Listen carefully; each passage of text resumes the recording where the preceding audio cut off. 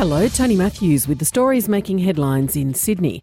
All eyes will be on Sydney's new North West Metro rail line as it faces its first peak hour test this morning. Angelique Liu reports. More than 100,000 people queued to ride on the 36-kilometre line between Chatswood and Tallawong after it opened to the public yesterday.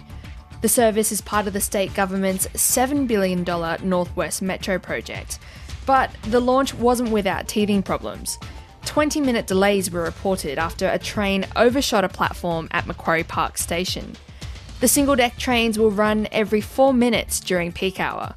Counting is still underway in the New South Wales federal seat of Macquarie, a week after the federal election. Labor Party MP Susan Templeman is fighting to hold her seat against a challenge from the Liberals' Sarah Richards. Susan Templeman says it was always going to be a challenge to hold on to the seat, which has a margin of 2%. It is tight, but this is a marginal seat, so it's probably not surprising. It certainly requires a lot of patience to get through this process, but there's a lot of support in the community, and I think we're all just waiting patiently. An Australian Electoral Commission representative says counting is expected to continue until the 31st of May, the final date for the collection of postal and overseas votes.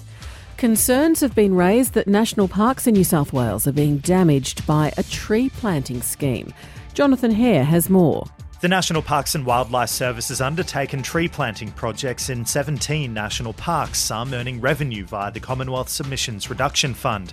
One is located in Capertee National Park, about 3 hours' drive from Sydney.